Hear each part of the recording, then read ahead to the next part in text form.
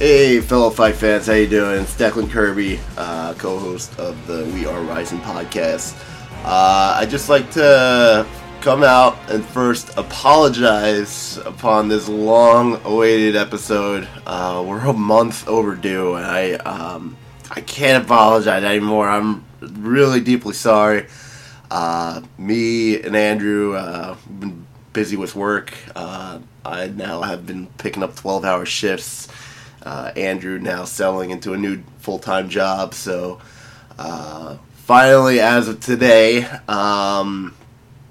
February the 3rd, God, I hate saying that, February the 3rd of 2018, we are finally up to editing this episode, and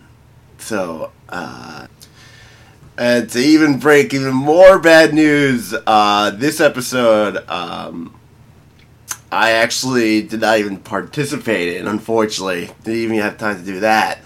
But, got some good news. We have Mike from the Rise Up podcast filling in for my shoes. Definitely did a great job. He definitely knows his stuff. Definitely knows his stuff. I can guarantee you guys on that. But stay tuned. We have some great guests coming out. Actually, some really big shows coming up. We have a couple of call-outs, actually, too. So stay tuned for that. Got a few surprise guests. I think Andrew actually leaked it out on Twitter. We are having Cindy Dandois on soon. So that's going to be a great one. He has a couple more guests as well, so... we're definitely going to make it up for you guys. I definitely promise you on that, and enjoy the episode, guys. Hello, everybody. Welcome to the We Are Rising podcast. This is Sunday, January 14th, 2018, our first 2018 show. And this is Andrew, one of the co-hosts of the We Are Rising podcast, and today I'm joined by a very special guest. I have here Mike from the Rise Up podcast. Mike, thank you very much for joining us. I really appreciate that. Oh, yeah, man. Thanks for having me. My regular co-host, Declan, unfortunately could not make it, so luckily it just happened that you were going to be doing a collab with us, so, it's happenstance that at least, that it will just be the two of us, but, it's better than, doing something solo.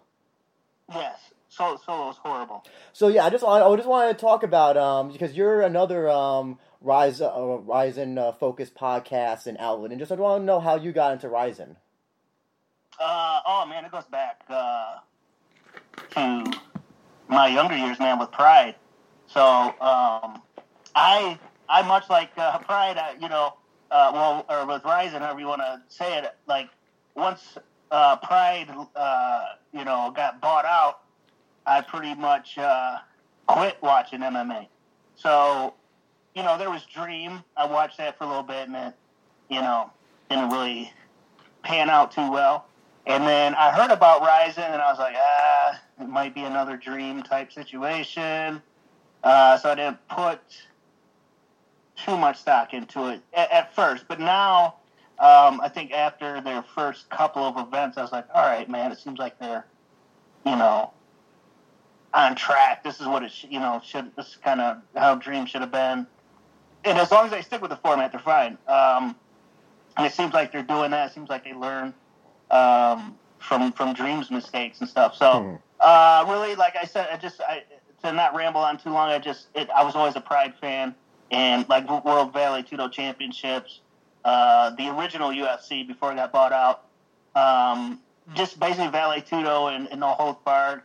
Type fighting. That's what I mean. And me, and then my whole family, like everybody, cousins, brothers, everybody was into it back in the day, man. So, I love the Japanese style, the Pride fighting style. So that's why I'm really interested in covering, Ryzen, because And so, what led you into creating the Rise Up podcast? Really, just just because I enjoy it. I have some spare time here and there. I'm busy doing a lot of other stuff, but I have spare time here and there to kind of contribute to it, and I'm just a fan. That's it. And I didn't really see anybody else doing anything about it, so I said, hey, I'm a fan of it. And I didn't really, actually, honestly care if anybody else covered it or not. I just was into it because I'm a big Pride fan, so Rizin's naturally, intrigues me. So, and then I'd noticed, I think Rizin put out a thing. They were looking for coverage and stuff. So I had messaged them and said, hey, I'm starting this thing. Actually, I was in the middle of starting it anyway. I was planning it. And then I seen that message. So it was just kind of like a sign, all right, I got to do this. So that's how I got started, man. It was just being a big fan of it. Yeah, it's basically the same thing with us. We were big fans, so that nobody was covering it, and we were like, "This is an aspect of mixed martial arts that's becoming bigger and bigger, I think, and nobody's covering it. So why not jump on that before everybody else tries to?" Yeah, well, it's a superior style of fighting. I know a lot of people, people argue back and forth with you about it, but it is. I mean, it's with the face stomps and the soccer kicks and the knees to a down opponent. That's true fighting. That's the more, and it's not to slight, anybody that fights at these other promotions, but it's not the same, man. It's just superior in the ring, and with that rule set, it's better than anything else on the planet. And also, not to mention the entertainment value that Yeah, so they actually put production behind. It's not just a ring or a cage in the middle of an arena with some house lights. Exactly, and that's everybody it feels like a unique. It feels like everybody else. Everybody has an identity. Everybody's unique. Not everybody's coming out to the same type of attire. Everybody's got their own unique character in a way. Yeah, they play on the pro wrestling aspect of it, right? Exactly. Everybody's larger than life. Exactly. And so you start becoming invested in these fighters, and because they don't have an event every other day, the same fight. And this is why Pride was good too, and it built a lot of big stars because they didn't do it every other week or every other day.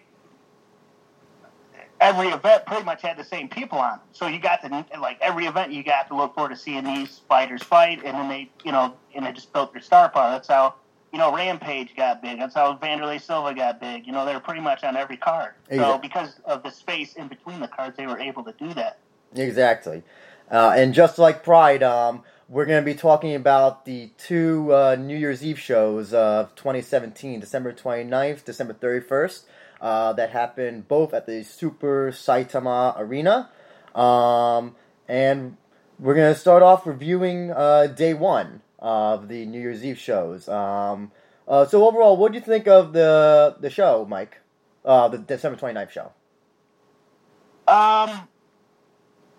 It was good. I think, for the most part, I actually enjoyed the 29th more. Really? Yeah. Just the way the way everything happened. I don't know. Because the 31st was great too. But I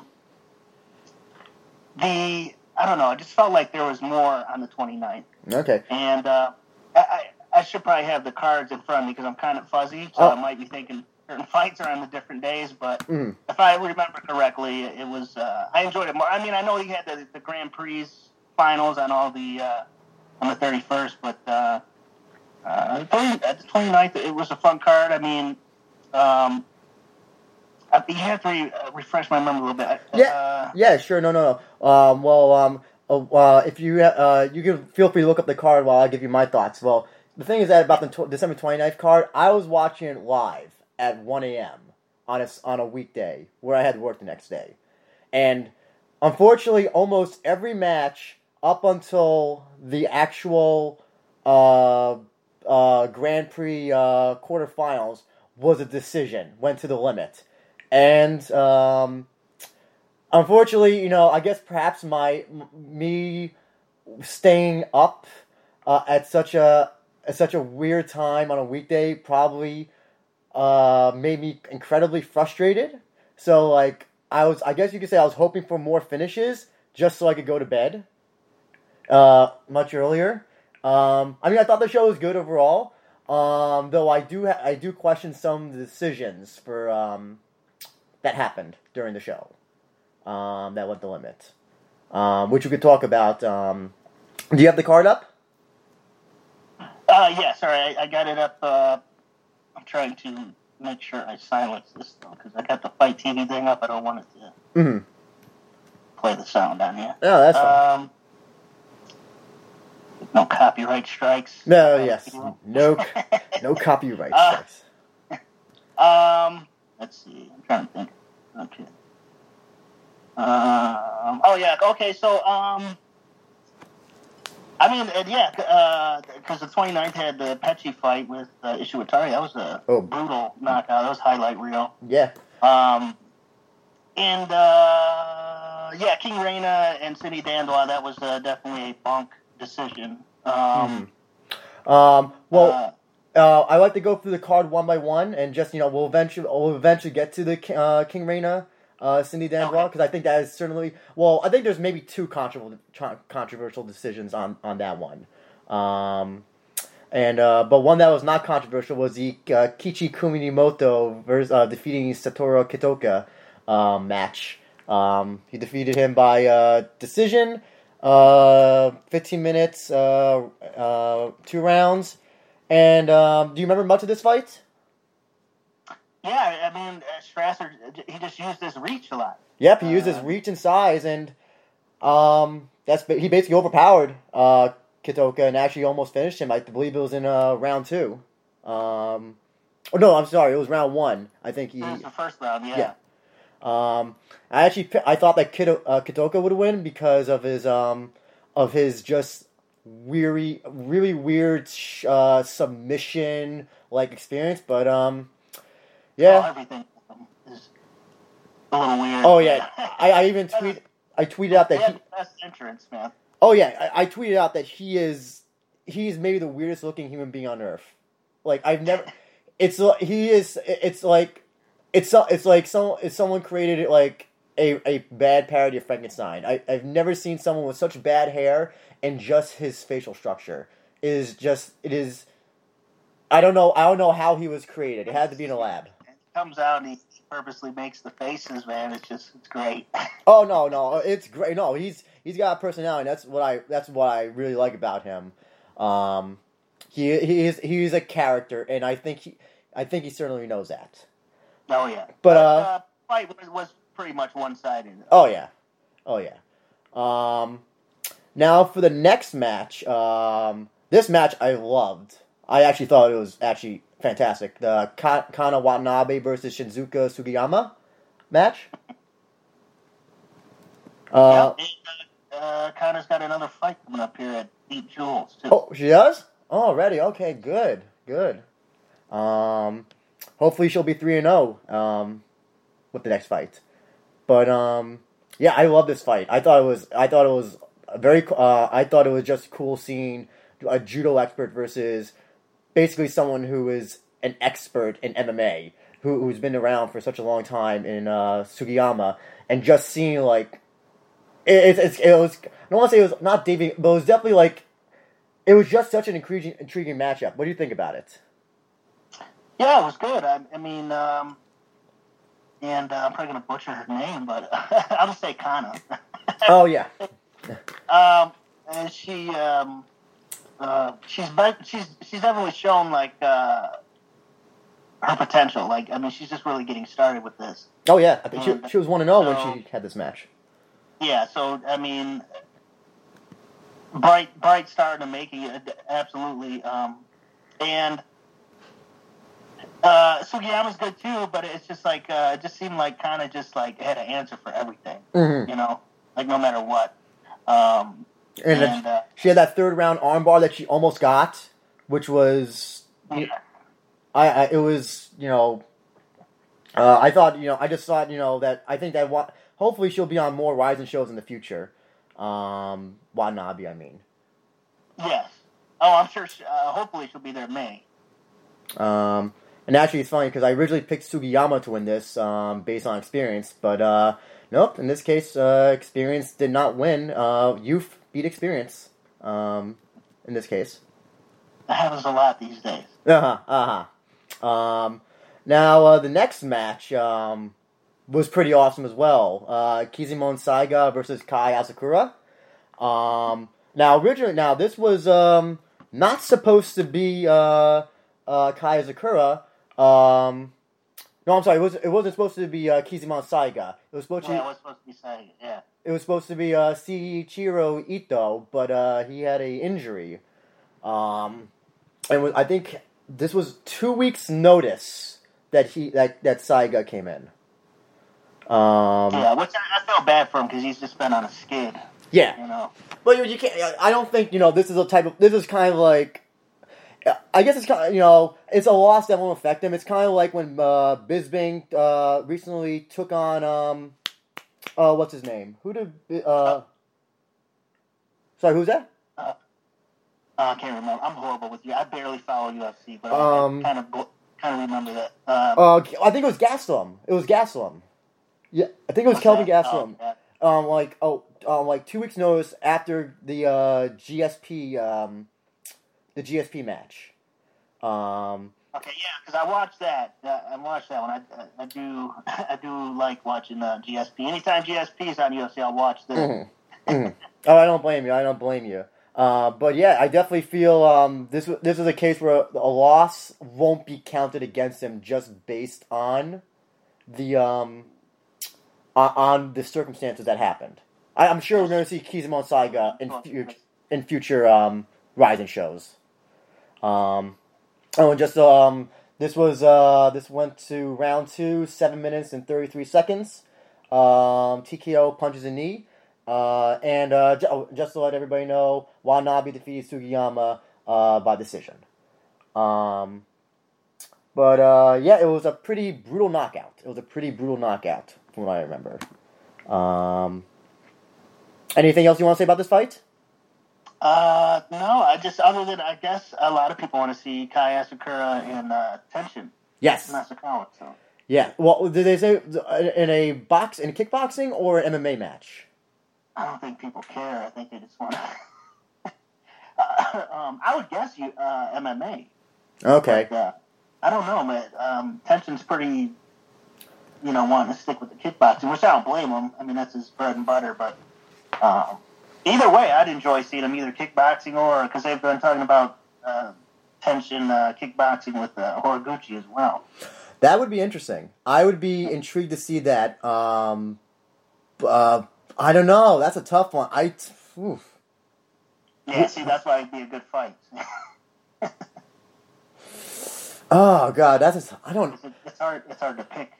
Yeah, I kind of figured they were gonna try to push more MMA into Nasukawa in 2018. That's what I was thinking. But if he really wants to just do more kickboxing, Oh God, that's a tough. I don't know. That's one. If you held a gun to my head right now, I wouldn't know. I honestly would not be able. Intriguing, right? It would be an interesting, interesting fight. Yeah, no, it would be. I would. I don't think in an MMA match, Natsukawa is ready for Horiguchi, but in a kickboxing match, yeah, I honestly don't know the answer to that one. I don't know. Do you have an answer to that one? I think MMA Horiguchi. Oh, absolutely. No, there's no question. Horiguchi would, I think, blitz him in that. Kickboxing is a little different though. But oh man, I don't know.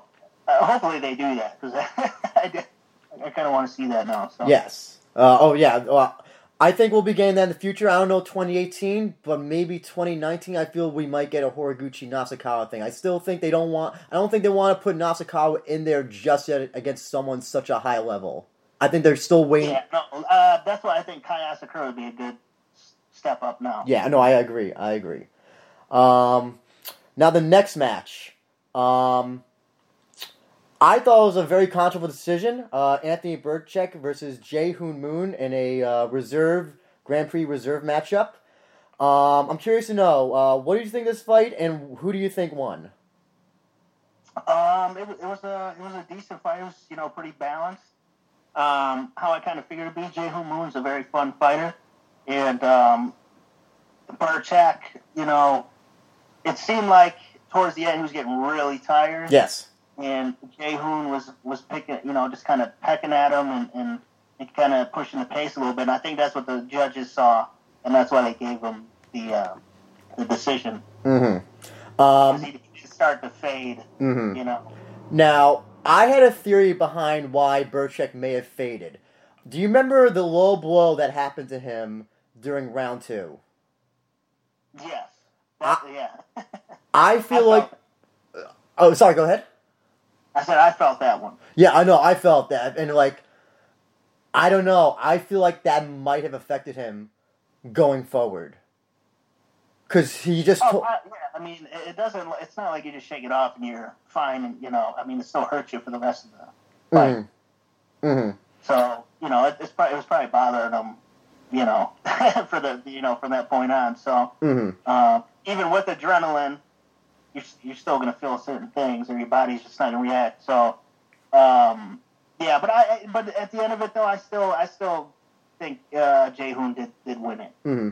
You see, unfortunately, I'm still a spoiled UFC watcher, so when I watch a lot of fights, no matter where they're from, I still have the UFC mindset in my head regarding judging matches. So I judge this from a UFC standpoint. Can't do that, though. I know, it's so hard. I know they don't do the 10-point system in Ryzen, but it's just so hard because I've just been so indoctrinated with that that's how I judge fights from everywhere. And so try and judge it by rounds, but yeah, and that's why I thought that Burchak had it won. And that's why I thought, that's why I thought Burchak had won the match. And unfortunately, it went to a decision. And it's, I think this is his third consecutive loss in Ryzen, unfortunately. That was third loss. And I don't know if you saw his thing on Twitter. He was incredibly just devastated over it. Yeah, he wanted to quit and retire. Oh, yeah. His fight against Kawajiri, I think Kawajiri lost. But against Otsuka, I thought he actually beat Otsuka. I don't know. Do you remember? Yeah, that's one that I was like, all right, wait a minute. I'd have to go back and watch it again, but that one I would give Burchak that one. Mm-hmm. But Jae-Hoo Moon, I think he beat him fair and square. Mm-hmm. Oh yeah, I did not take anything away from Jae-Hoo Moon. And from this match, he definitely, he hung in there with somebody who has quite, resume. A guy who knocked out Joe Soto in UFC, guy who's a pretty well experienced fighter in Anthony Burchak, and Jae-Hoo Moon, was able. It was even before the kick to Burchak's balls, he was still getting in some pretty good shots at him, and was I blocked a few takedowns from what I remember, and that's another thing as well. Burchak was going for a lot of takedowns near the third round, and Moon was just brushing him off. Jae-Hoo Moon's main thing is kind of like old Chuck Liddell, man. He knows enough grappling just to get back on the feet and he just wants to fight. And keep it standing. And Jae-Hoo Moon, I haven't seen a lot of his matches, but also I gotta say he's got quite a chin on him. He took some actually pretty flush shots in this match, and it was like he did. Yeah, I don't think he's Korean Zombie level, but I think he is. He definitely has a good chin on him. Yeah, he's close. He's in the ballpark. But do you think we'll see? I think Anthony Burchak more or less confirmed that he does have a future Ryzen match, right? Yeah, if you want to talk about it later. Yeah, we'll definitely talk about it later. Now, yes. Now the next match. Well, I don't even know if we should even call this a match, because there was no match. Because originally scheduled was supposed to be Gabby Garcia versus Shinobu Kandori. Now, what happened was that Gabby Garcia came in at the weigh-ins and was overweight by, I believe, 26 pounds. Is that correct? Yes, I believe it's like 26 pounds. Okay. Now, during this in lieu of a match or just skipping it entirely, this is something that would only happen in Ryzen. This would never happen in UFC. You would not have. You would never have Anthony Johnson come out and give an apology to the audience for missing weight, for going 15 pounds overweight or anything. This is something that would only happen in Ryzen. So they had Kandori in the ring, and they had Nobuhiko Takada in the ring. Both cutting promos. Kandori saying that she was very disappointed, and that Takada said that the weight was too much of a disparity between the two, that the fight could not be approved. Gabby got in the ring. They invited Gabby into the ring, where she was booed by the crowd, which I kind of thought that was a little bit funny, because usually you never hear boos from the Japanese audience. It's not very common. And she went on to cut a promo. I'm calling this a promo, an apologetic promo, where I think she infer that it was she was on her period? No, I think it was affecting her period. Okay. I thought it was the weight issue was because she was on her period. Weight cutting is really dangerous. Yes. Man. People need to stop doing it. You see it with Uriah Hall. Oh, God. You know, people talk about the brutality of the sport, like, if he can kick somebody on the ground or soccer kick him or whatever, it's brutal. But nobody ever wants to talk about, they're literally killing themselves with weight cutting. So, what she was saying, she was just like having a lot of health complications, her blood pressure is screwing up, trying to cut. I think they were trying to maybe not make her cut 26 pounds. That would be impossible, but maybe 10 pounds or 5 pounds. Maybe they're trying to, which they should have just let the fight go through. Kandori had 0% chance of winning anyway, even if Gabby weighed 120 pounds. Mm-hmm. So they should have just let it go, let her beat her up in like 10 seconds and just... Well, originally they were having Kandori come in at I think it was 190, was it? 180 or 90? 180, 190, somewhere, And Garcia was supposed to come in at around 210, I think? She's too big for that. Yeah, I don't know. You have to look at somebody's frame and go, and their physique and go, yeah, you're not. I mean, she could probably make that weight over a year or two of cutting weight, but not overnight, not within 6-month training camp, nothing like that. And I don't know if you follow Gabby on her Twitter or her Instagram, but she was posting all these videos about her at the gym, and she was like 4 hours on the treadmill and just sweating puddles. Yeah, no, she was serious. Yeah. I mean, and actually, there comes a limit where, like me, I walk around maybe 170, depending, maybe 175. Fluctuates throughout, the day or the week or whatever. But in that range, I'm not gonna make 125. You know what I mean? I wouldn't even try nothing crazy like that. Mm-hmm. For the jiu-jitsu tournaments. For the jiu-jitsu tournaments I've competed in, I've competed at 135. I try to go to 125, but I'm 5'7". My body won't let me go down any more below 130. I was feeling like I felt like I was like almost like sleep. Like it felt like I just knew there was something wrong with me. Like trying to cut any more weight than I was trying to cut. And so right now sorry, go ahead. Just like physically ill? Yeah, just like, but you're physically ill, and just like the way I looked, I was incredibly pale. I looked like my face was all sunken in, and it's a feeling like you feel mentally and physically weak. You feel like there's like I can't describe the feeling that it really is.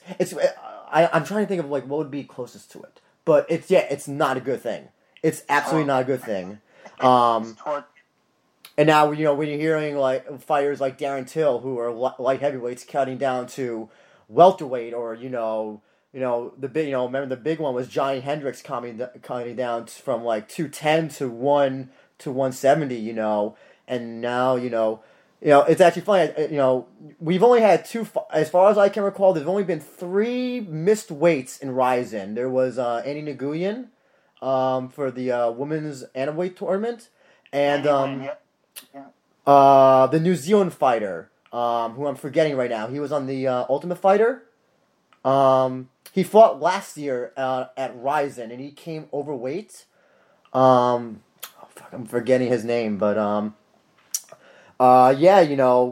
that's one thing, but trying to get Gabby Garcia down to whatever weight, I don't know if that's the weight she said she could get down to, or this is what Kandori asked, or what Rizin asked. I don't know, but it clearly was not supposed to be. Yeah, no, and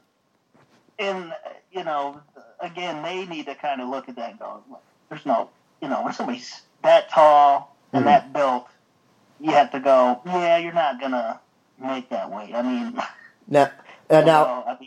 Gabby, no matter what, if she doesn't eat for a year, she will not make atom weight. You know what I mean? So exactly. You have to learn that there's a limit there. And Kandori, again, she had 0% chance of winning anyway, no matter what Gabby weighs, so they should just let her go in and smash her like she did the other girl. Mm-hmm. And just get this crap out of the way. Because, I interviewed Veronica Futina and her camp, and she wants to fight her. She's of size, she's 5'10", 190 pounds. Kind of like Lady Tappa size, maybe just like a hair shorter and a little bit stockier. She wants to fight her. Let her fight her. Jazzy Gabbard, she got the neck injury. She can't fight her. But there's some other heavyweights that she can fight. I don't know why they're so obsessed with this. Because with Gabby, I don't know if it's poised past the point of return. But they had something with her. They could have built her up as a monster and this and that, fighting legit people. Mm-hmm. And now they kind of made her into kind of a joke. Well, I saw your you did a segment on Gabby, how how she wants to fight on your YouTube channel, how she wants to fight higher level opponents, and there's opponents out there. But then you said that were they turning her down, or was this a Rizin thing that they don't want her to fight? These combination. Some were turning her down. And other ones, it's weird because, Katya Kavalova will occasionally bring her name up, but then, you'll see Gabby saying, all right, fuck it, let's go, let's do this. And then it's just cricket. It's like, well, did you really want to fight her, or are you just trying to, saber rattle, or what? Now, Kathy, too many people that are straight up, there's some that aren't serious about fighting her. Some don't want to rematch her. Oksana Gadalova doesn't want to rematch her. Yeah, I don't know if I want to see that rematch because I don't want to see another eye poke ending in 5 seconds. Oh, I'm just crap just falling everywhere over here. Sorry. Are you sure you're drinking water? Sounds like you're drinking alcohol. No, I don't drink. I'm just kidding. I'm kidding. No, it sounds probably sounds like with the noise in the background. No, but there's other there's people that she can fight. It's up to Rizin at this point though to book them. Yeah.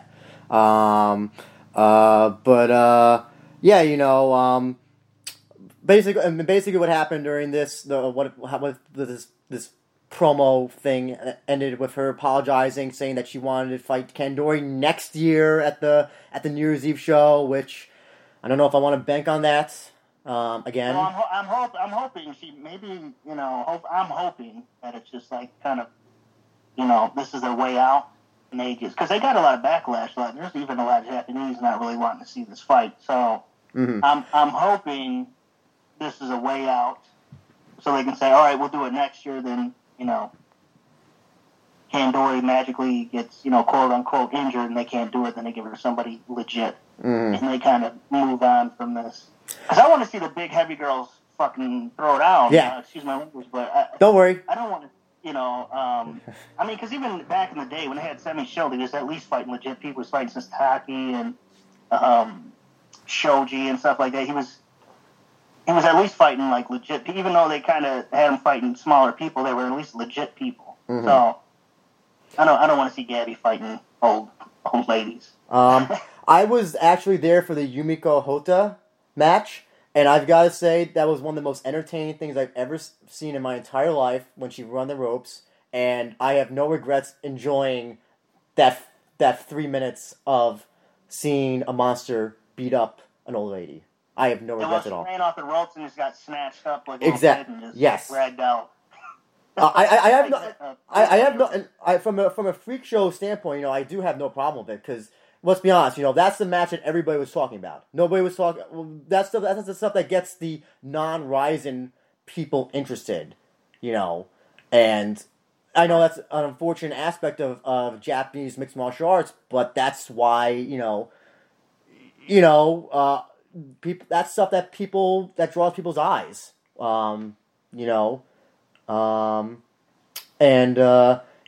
Maybe we'll get to see her. It's so funny. Her 2017 was she had 2 no contests and 1 canceled match. I don't know if anybody's.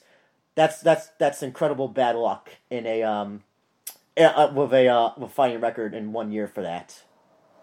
For poor Gabby. Yeah, it's very very unfortunate, and hopefully she, like I said, hopefully New Year. Let's hopefully May 6th. Let's see what shakes out. Hopefully she's got. Lady Tappas already said she wants a rematch. Yep. And she's been public about it. And I know you said that Jessie Gabert has the neck injury, but, I originally thought that maybe she wouldn't do any more MMA, but now that she's not going to WWE, maybe, presuming she gets her neck fixed, maybe she can do just do that match before she goes to WWE or whatever she wants to do.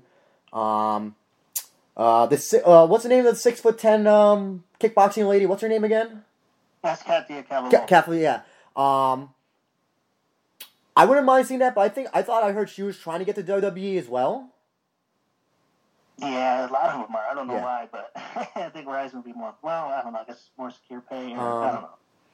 But they, she's talked about it. I don't watch WWE, so I don't really know. But I don't blame you. I don't blame you. At least on her social media, I don't really see anything progressing on that front. So, actually, let's armchair booking. What would you say about Cindy Dandois versus Gabby Garcia?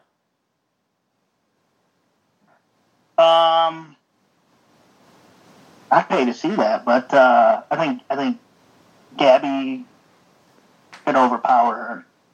Gabby can overpower. Well, how much does she weigh normally?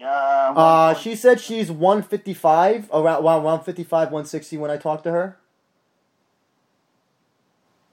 Yeah, I still see Gabby just with the size. Now, what I originally because I'm not impressed with her hands. Oh yeah, we'll talk about that later. In a minute, yeah. But I originally thought that Ryzen was trying to build up a King Reina versus Gabby Garcia match. That's why I thought the direction they were going in. But yeah, I wouldn't be too thrilled to see that, to be honest. Well, maybe now I guess it doesn't matter because now King Reina has a loss. But because you had 2 stars there, you might end up killing one of them, having them fight each other. But in terms of size, I mean, King Reina's not 200. Come on, It's maybe the best you can do, like a high level judo fighter who is around 160, 170 or whatever it is. She's around a welterweight. Yeah. Oh, she definitely is. That's the match that I think that could have been done, but I don't know even at this at this point. But basically, and just to end off what happened with the promo, she apologized. She got on her knees and she apologized. Nobuhiko Takada said that we all make mistakes. This is the end, and he asked the crowd if they should give Gabby another chance, and they clapped, presumably to allow her another chance. She did not shave her hair, which I'm glad it did not come to that because there's no. But yes, that you'll only see that on Ryzen. You'll never see that in UFC or Bellator or anything like that. And I think that it was about how long was that? Was it about like 15 or 20 minutes? Yeah, it was a long segment. And I won't lie, being up at 3 a.m., 4 a.m., and having that wasn't the best thing in the world. I'll just say that. The next match I got on my list wasn't good for. Oh, Jesus. Yeah. Bataran Ashkelon from Mongolia versus Hiroyuki Takaya. And basically, this match sucked. Nothing else. They stared at each other for 3 rounds, and Takaya got the win. What do you have to say about this match? Yeah, I kind of faded out during this match, to be honest. I have literally no notes for this. I have nothing. I just have, what is it? They just circled each other. Yeah, pretty much. And during on commentary, I think it was Frank Trigg. By the way, the commentators were Frank Trigg and Joe Ferraro. Frank Trigg said that looked like it was like a light sparring match. Yeah, it was. It's, just pitter-patter here and there and circle, And I was actually looking forward to this match because I had just watched the Road FC show, Road FC 45, the week before, and they had a Mongolian fighter on there who was in the main event. And I thought, and this, I'm trying to remember the name. The name is Erdine, let me find his name, because he was actually very good. In case if Ryzen ever wants to ever get another fighter from Mongolia, they should go with this guy and never go with Bataran ever again. The guy's name was Nandine Erdine. Okay. Nandine Erdine. And he put up a good fight. Unfortunately, he got knocked out, but he still looked like a fighter. He didn't look like somebody who was having his first MMA match, which Bataran did. And Takaya basically won because I don't know. He went for 8 kicks in a row in the second round, so I will assume that's why he won.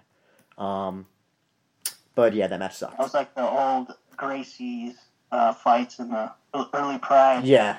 So they would just lay there for half an hour. Actually, I'm curious question. What do you think was a worse match? This match or the Heath Herring versus Satoshi Ishii match? This one, sure. I'm a little bit conflicted because Ishii had many opportunities to finish that match because he had Herring's back and did virtually nothing. While in this match, they did nothing. So they at least ragdolled him a little bit. I guess there's that. So that just by that automatically puts it above this. There wasn't even any ragdolling going on here. Now the next match, I guess you could definitely say was a controversial match. Much more controversial than Burchek and Jae-Hoon Moon. Cindy Dandois versus undefeated at the time, King Reina, in a lightweight match. Now, did you see the weigh-ins for both of them? Yes, I'm kind of fuzzy on the details, but when she did the off your head thing, and yeah. Yes, and she came out dressed as she weighed in with the Alice in Wonderland costume, I think it was. Yes. While wearing high heels as well. Yeah, that was great. And King Reina, Lollipop and Teddy Bear and the crown and that whole thing. Everybody knows about that. But I think Dandois, I have it here that she came out to some Disney music from, I think it was the Alice in Wonderland movie. I think. Yes, Painting the Roses Red. That was it. Okay. That was it. Which I thought was awesome. Now, I'm curious to know, what did you think about this match, and who do you think won? It was an okay fight. It wasn't her best. It wasn't King Reina's best. Like, it was all fireworks with Jazzy Gabber. Oh, yeah.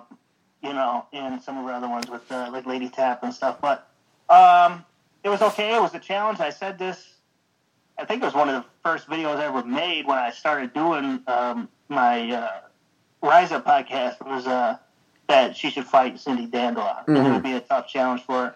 And it did. I mean, the first round, she pretty much had her in a figure 4 around the body. Had the body lock.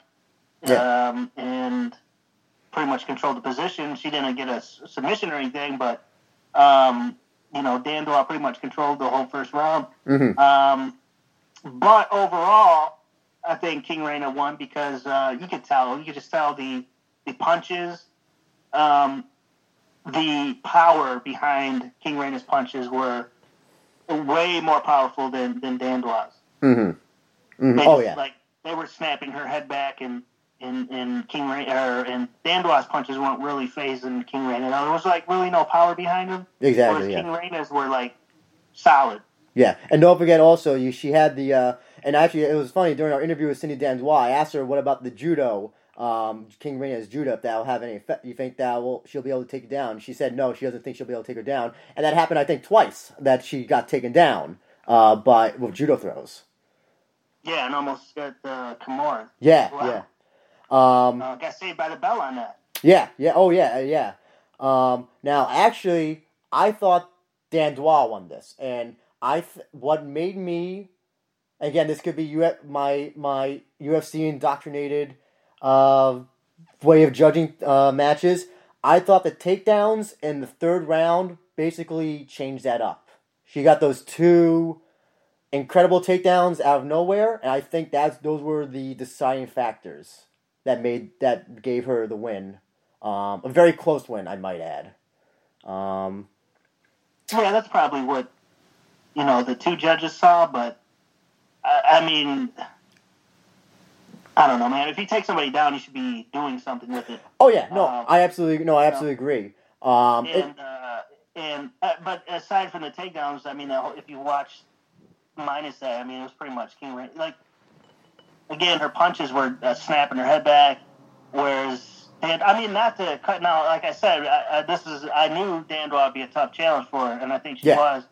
And there definitely needs to be a rematch. Oh yes, absolutely, It was close, but I think King Reina won that one. I think she should have won that one, but it's very close. She did get the takedown. She did control, but with the body lock in the first round, and so King Reina. I've said this, and I've sent questions to Rizin to try to get an interview with King Reina. But one of the things I sent as a question was, would she consider 10 5-minute rounds? Because it seems like she screws herself with these 3 5-minute rounds. I don't like 3 5-minute rounds anyway, but because she gets somebody in a position to take advantage, and then the bell rings all the time. Mm-hmm. So Jazzy Gabber got saved by the bell. Lady Taba got saved by the bell once in one of the rounds or whatever, and so it happens all the time. I think it probably for her style would be better 10-minute rounds. Mm-hmm. 10-5. Do you think that what also plays into that, and I know that they mentioned on the commentary, is that King Reina doesn't really kick it into gear in like the first few minutes or the first round. She tends to kind of get into her mode in the second round and after. Yeah, and by the time that happens, the bell rings. Yeah. And that's why I think she should possibly try doing 10-5. Yeah. Because, every time she gets somebody in a position, I talked to Carl Albertson about that, and same thing. He was saying, you get into your groove, and then the bell rings. Mm-hmm. So, which that was a great fight too, Yuri and. We'll be talking about that shortly. If they had given this to King Reina, I wouldn't have been upset. But if the takedowns really did have that effect on her winning, I can't blame them for the split decision win. As well, it's not like a very controversial. It's not super. Oh no, it's not a robbery. It's not a robbery at all. It's close enough where it was like where a rematch I think should happen. I don't know when, but it should happen before. Reina wanted it like that night. Yeah. Again, yes. I'm guessing maybe May 6th they'll run it back. And I have no reason to believe that Cindy Dandois would turn it down. I mean, she's one of the few women that's wanted to fight Cyborg way before it was cool to fight Cyborg, to call her out. And then so I could definitely see Cindy Dandois not turning down a rematch with King Reina. What do you if they do have a rematch? What would you think? How do you think that could turn out?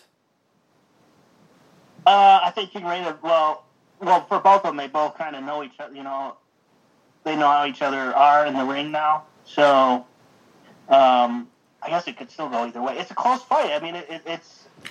But I'm also kind of happy the fight went the way it is because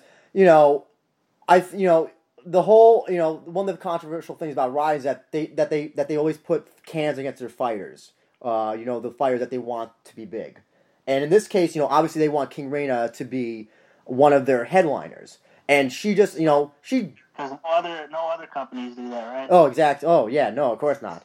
But, we saw how she was against Cindy Dandois. And you can, Cindy Dandois, she's defeated Tanya Evinger. She's, I think she was Invicta champion of 135, I think. I know she's defeated Megan Anderson. She's accomplished. Yeah, she absolutely is accomplished, and you can even argue that her UFC fight she should have won. I've heard some arguments about it for that, but she's someone, especially with her personal life. I don't know if you know everything about her. She's a teacher and she trains kids in jiu-jitsu and stuff. And she's no easy fight, and the fact that King Reina went the full distance with her, I think, says a lot about King Reina. And hopefully... Oh, yeah, she's the real deal. She's not just the character. Exactly. Of course, there's going to be people who are always going to say, Rizin is just, people fighting against cans, so... Well, I mean, UFC could always, grow some balls and send their guys over there. Yep. Or they could always have a real 145 women's division. Or which division? A 145 featherweight women's division. Yeah, well, yeah. Cyborg should be fighting in Rizin. That's where all the big women are. Oh, exactly. Yeah, exactly. She's fighting what? Bantamweights and I mean, I don't blame her. I mean, do what you got to do. But oh, exactly. Yeah. But you brought up Carl Albrechtsen, and he was in the next match against Jiri Prochazka. And they're both Rizin veterans. Prochazka was in the open weight tournament where he lost against King Mo, I believe it was, who knocked him out, right? I have to go back and double check. But Carl Albrechtsen was in no tournaments, but he's kind of like one of those guys that they always put in like the beginning of the cards. To kind of, I don't know, test them out. I guess I feel like, but they're both great fighters. They're both great light heavyweight fighters. Carl Albrechtsen's intense. And He's an intense guy. Prochazka, I think this was his first match since having he had a knee injury of some kind, and this was his first match returning. Let me double check on that, but I know that he was injured. He didn't fight for a while. He had some time off, and this was one of his either his first return fights from the knee injury or one of his first few that he had. But this ended with Prochazka knocking out Carl Albrechtsen in a very violent and bloody fashion. And actually, I thought that Albrechtsen had this match won. Like you said, if the match had gone a few minutes after this, he would have. It would have been finished. I think the referee would have stopped it. Oh yeah, that's what I would love for him to just go 30-minute rounds. Mm-hmm. Get rid of the rounds, just one round.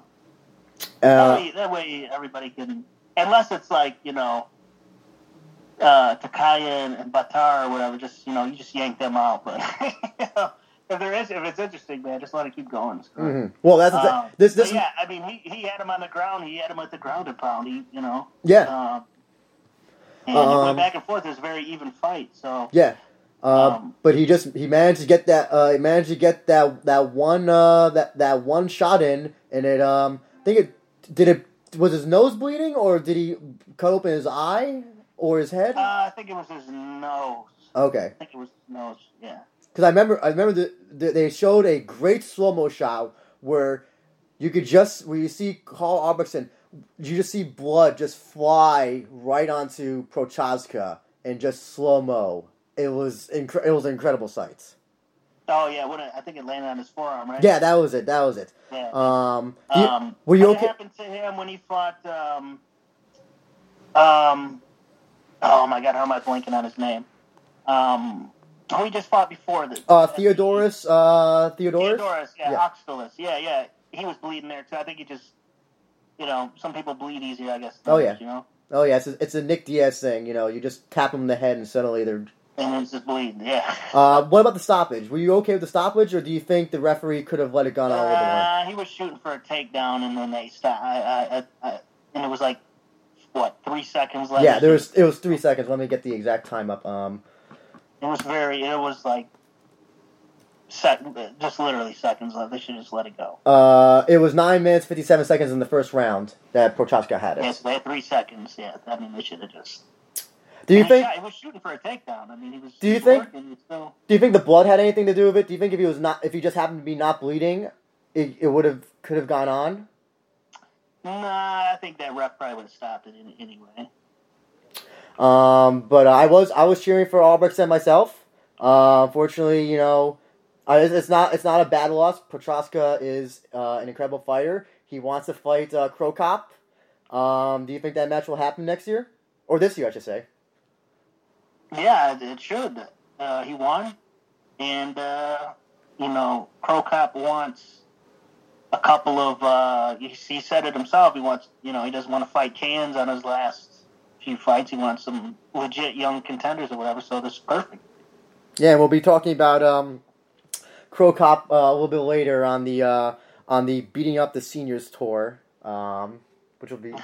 now, after this, I was the Bantam Grand Prix quarterfinals. And in the first match...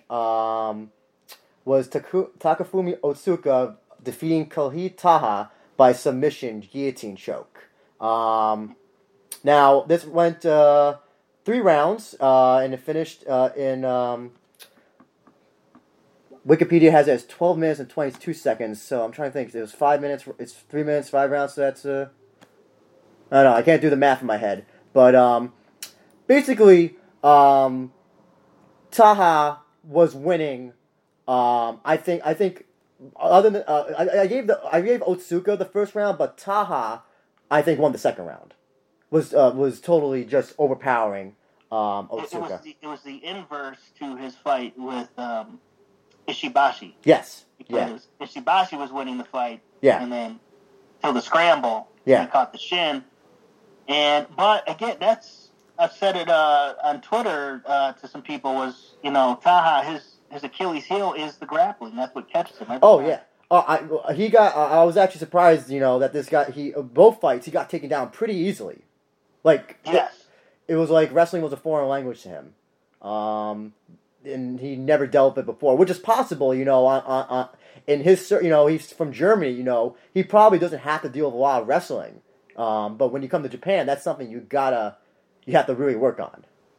Well, because there's all these matchups people are, fantasy booking. I don't know, maybe Taha and Jae-Hoon Moon, because neither one of them really like to grapple. They just want to stand and fight, and just, maybe them two should go at it this year. Yeah. And actually, the funny thing is that everybody's talking about Otsuka is not good at tournaments. Apparently, he does not do well in the tournament setting. So the question was, would this be his Cinderella story, or would it not be? Would it just be another failure in his tournament resume? But no, he in the third round, he managed to get a guillotine choke right up when they're against the turnbuckle, and yeah, and it was weird because it was sideways. Yeah, I didn't think it was. It didn't look tight from the angle. Obviously, that's not correct. With how the fight finished. But yeah, it didn't look awkward. It was probably painful though because it was just such an awkward position. Yeah. It was more like a neck crank. I didn't even. Yeah, it was. Yeah. Otsuka advanced, and Taha was eliminated. But I hope that we do see Taha in the future. I think he is a good fighter. And this one loss, should not, I don't think it should hold him back at all. What do you think? No, he was at that fight with Otsuka. He was 11-0. Yeah, 11-0. Yeah. Yeah, so no, he'll definitely be back. Mm-hmm. If they let him go for that, they're crazy. Now the next match you mentioned a little bit about before was Shinichiro Ishiwatari, who is the current Pancrase Bantamweight champion, on a five-fight win streak at the time, fighting Kevin Pecci, who was the tallest guy in the tournament at 5'10". This match didn't last very long. It was a very brutal knockout by Ishiwatari to Pecci, where he just he caught him with a right overhand, and Pecci just went face down. What do you think of this? Oh, it was great. Not great for Pecci, but yeah, it was a great knockout. I think it was the knockout of the 2 days. I think that was the best one, the highlight reel one. And there was some other good bangers up there too. But yeah, it was a good fight. I think Pecci wants a rematch with him. I can see it happening. I don't think that's advisable. He should fight somebody else. It was too much of a. I saw too much of a skill disparity between the two. That would. Oh, really? Yeah, I didn't see anything that made me think that it wasn't a Hail Mary knockout. That was a clearly planned, I think, right overhand by Ishiwatari. And I don't. You really think there could be a rematch? I don't know. That's what he's petitioning for. That's what he wants. Because I said, put him against anybody else. Put him because to be honest, I thought Jae-Hoo Moon beat him in the initial. Actually, yeah, same thing. I actually thought that Jae-Hoo Moon beat him as well. Yeah, because in that match as well, I think he basically outlasted. Jae-Hoo Moon was getting tired himself near the end of the round. Near the end of the third round. That's why, and I think that Kevin Pecci just out-cardioed him, from what I remember. Yeah, well, I don't even know if it was that. He would get him and stuff, but then Jae-Hoo would just get out of it, and that's all it was, Mm-hmm. He's a little crafty. Jae-Hoo's real crafty about getting out of stuff, Mm-hmm. out of grappling situations. So, I don't know. I think Pecci is a decent fighter still, though, and they can match him up with somebody, I'm trying to think who, I don't know, Taha or something like that, because I'm sure the next match, we'll talk about that with Yes. I think. The real main event, in my opinion. Yeah, it was. And that match was Manel Cape versus Uncle Creepy, Ian McCall, in his first fight in, I feel like it's been like decades since he fought last. Let me just double check his last match was in 2015, so it was 2 years, a little over 2 years that McCall had a match. And what was he out from? Was it? Oh, sorry, what was that? What was he out for? Was he just inactive, or was it for? It was fights that were supposed to happen that just if you go to his Wikipedia page, he might be the most unluckiest man in MMA, and we'll talk about that with the match as well. But he had a whole bunch of matches that were supposed to happen in 2014, 2016, 2015, and fighters were either getting injured, he was getting injured, someone was getting sick. So there's at least 5 or 6 lines of matches that were, you can see, expected. How many times? 1, 2, 3, 4, 5, 6. 6 times he was supposed to fight people, and they just got canceled for whatever reason. Oh, wow, okay. So, yeah, well, then, like you said, he had even more bad luck then. Yes. Now, before this match happened, Manel Cape was talking a lot of shit, and especially at the weigh-ins. Did you see what happened? Oh wait, you saw what happened. You had that nice little segment on your YouTube channel, Rise Up Podcast channel, on what happened at the weigh-ins. Oh yeah. It started. The fight started then. Yes. And it was very. Manel Cape's very entertaining through the whole thing. What do you think about? Do you think he goes too far? or do you think he just gets that type of heel character right? I think he just really, he's got the heel character right. He knows what he's doing. Mm-hmm. And he's riling everybody up. And he gets in their head. He did it with Urson Yamamoto. He did it with Ian McCall even at that weigh-in. He visibly bothered him. You can visibly see on his face he's getting annoyed by him, and it works. I mean, and don't forget what he did. He slapped McCall in the back of the head. Yeah, and that I think is a little bit over the line, but well, he would have, if this were in the United States, that he would have been fined. There's no question about that. He would have been fined for that. That's why I like Japan better. Exactly. But yeah, I mean, he probably shouldn't be doing that, but they were both back and forth. I think because I think Frank Trigg mentioned, or maybe it was Joe Warren was saying that somebody told him some words to say in Portuguese or whatever. Or Spanish or whatever, to call him a piece of trash or whatever. So they were both just, going back and forth with it. And then all the Twitter stuff, they were beefing on there, leading up to the fight. And it is what it is. I mean, that fight or that whole incident with the before the head slap, because they met up before, remember, and they were just drawing the lottery, seeing who's fighting who. Yep, I remember that, yeah.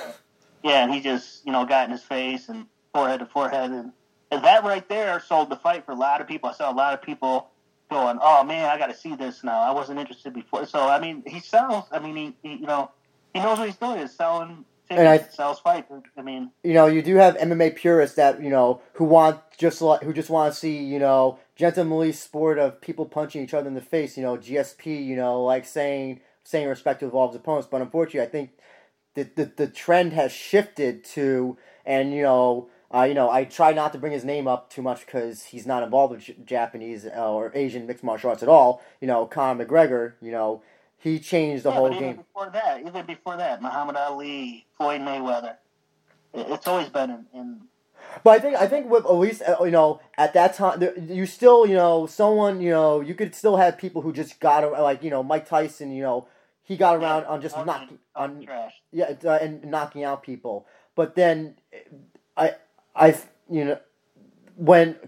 think Conor McGregor kind of not even Conor, but even I think maybe Chael Sonnen changed the whole game. Just where the talking of the talking up the fight is much more important than the skills of the fighter or something. But you've got to be able to back it up too.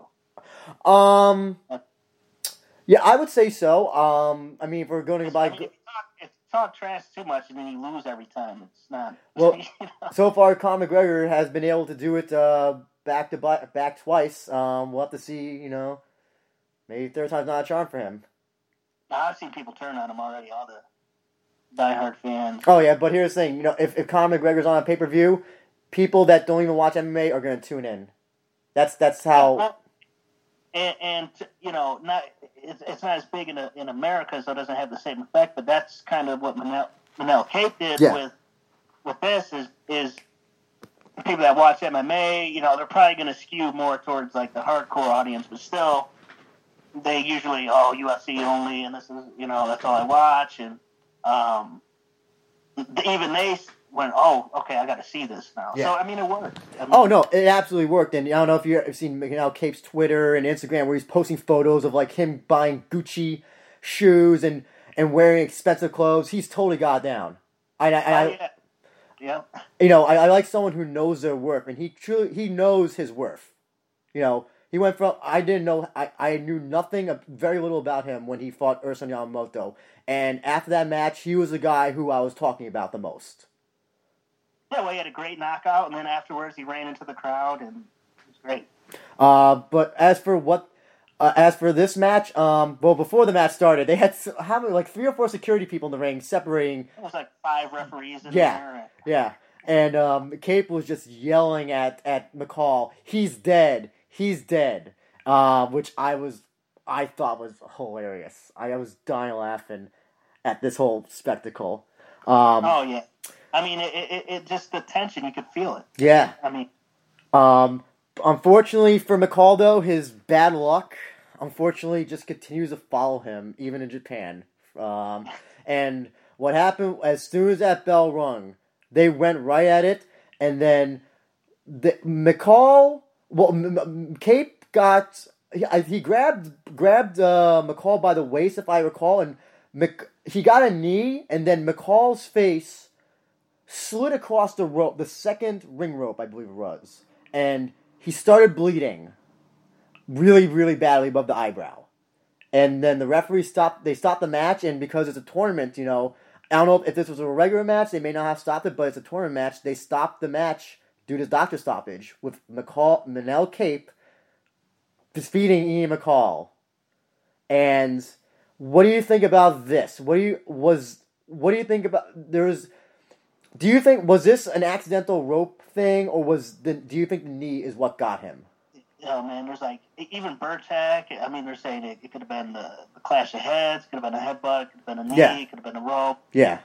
But people are saying look at his arms too, because his arm also slid across the rope, and it's fine. There was no. Yeah. I had a theory that no major damage or anything. So who knows? And I know McCall won't even know either, because you're in the moment. You're not really, feeling anything until afterwards. But either way, it's unfortunate. I did not want to see it. It was kind of anticlimactic that way. I agree, but in a way, it gave Cape more shit to talk about in the future, because he can say now that and it sets up the rematch for sure. Exactly, that's a perfect rematch in my opinion. Unfortunately, I don't know what it was. I feel like I want to say the knee is what opened up the wound, but perhaps just rubbing his and I know McCall talked about this on Twitter or Instagram, that they don't Vaseline up the fighters' faces before the matches. So. No.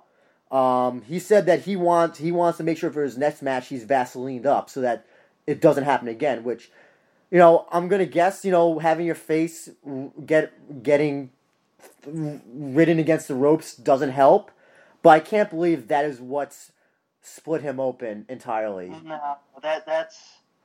I mean, I know it's more like a PVC material. It's not traditional rope like how Pride or most rings are, boxing rings and stuff like that, kickboxing rings. Yeah, I didn't see. There's no divots. They got the LED lights inside of it, so they got like a PVC thing instead. Mm-hmm.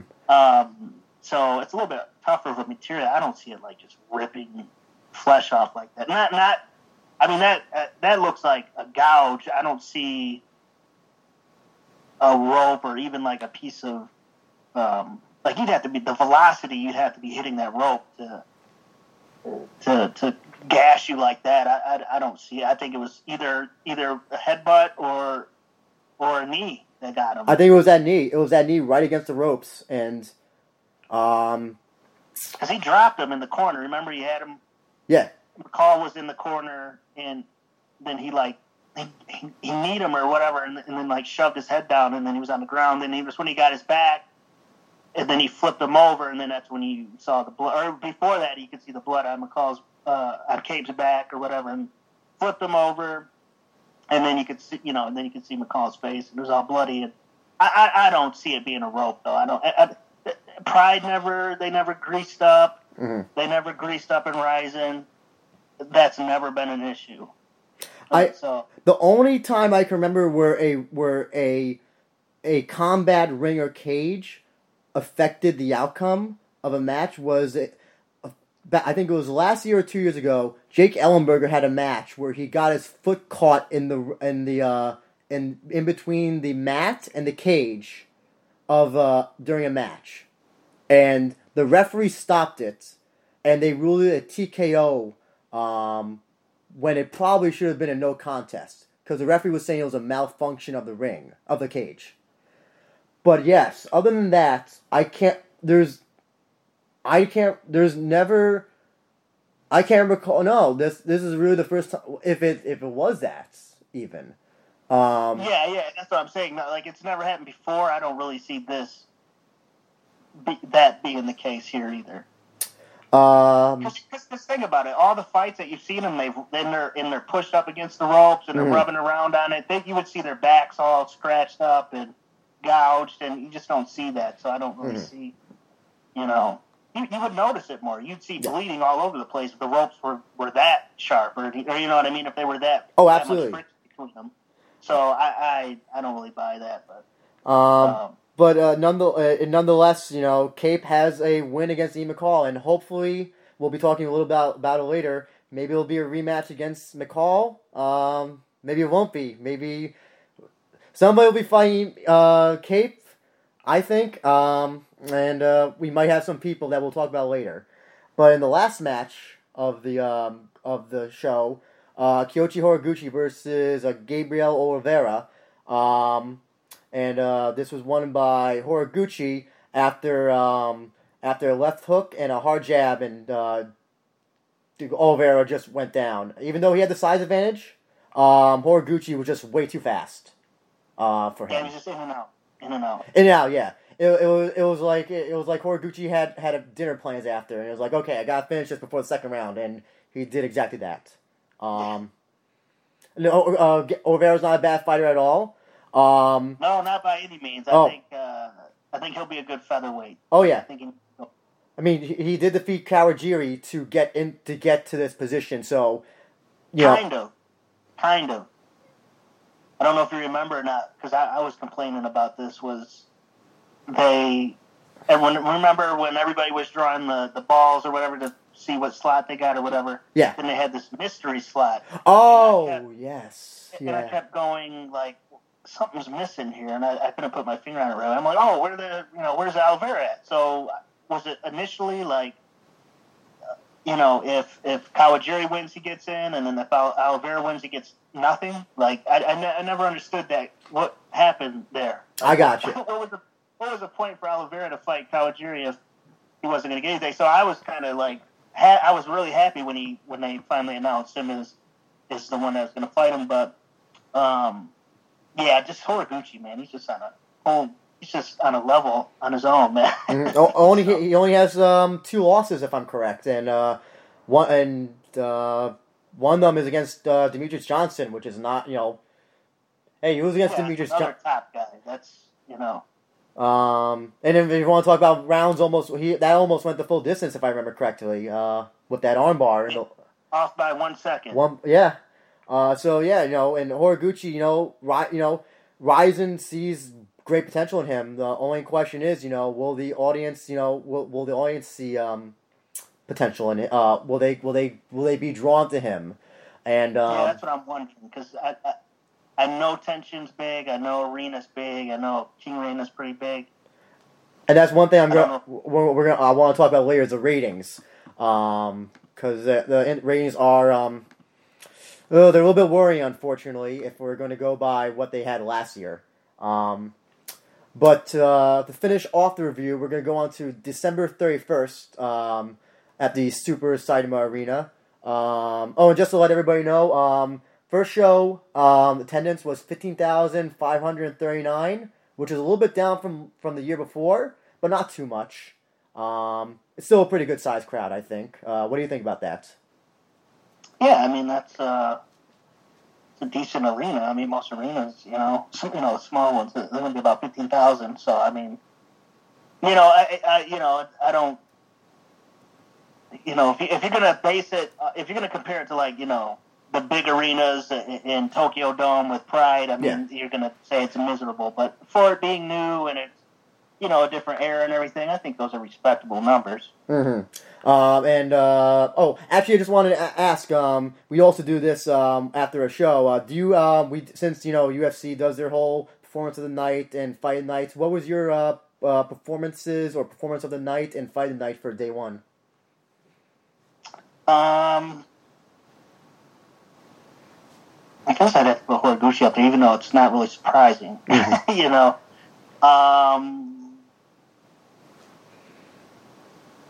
Yeah, that one was pretty. I mean, it was just one-sided. That was the one that was like one of the ones that was the most one-sided. Was Horiguchi. Worst fight was Batar for sure. No doubt. That was the worst. Knockout of the night, obviously, Ishiwatari. That was Oh yeah, no, that was my highlight reel. Oh yeah, Horiguchi and Ishitari both had my performance of the night, and for fight night was Watanabe versus Sugiyama.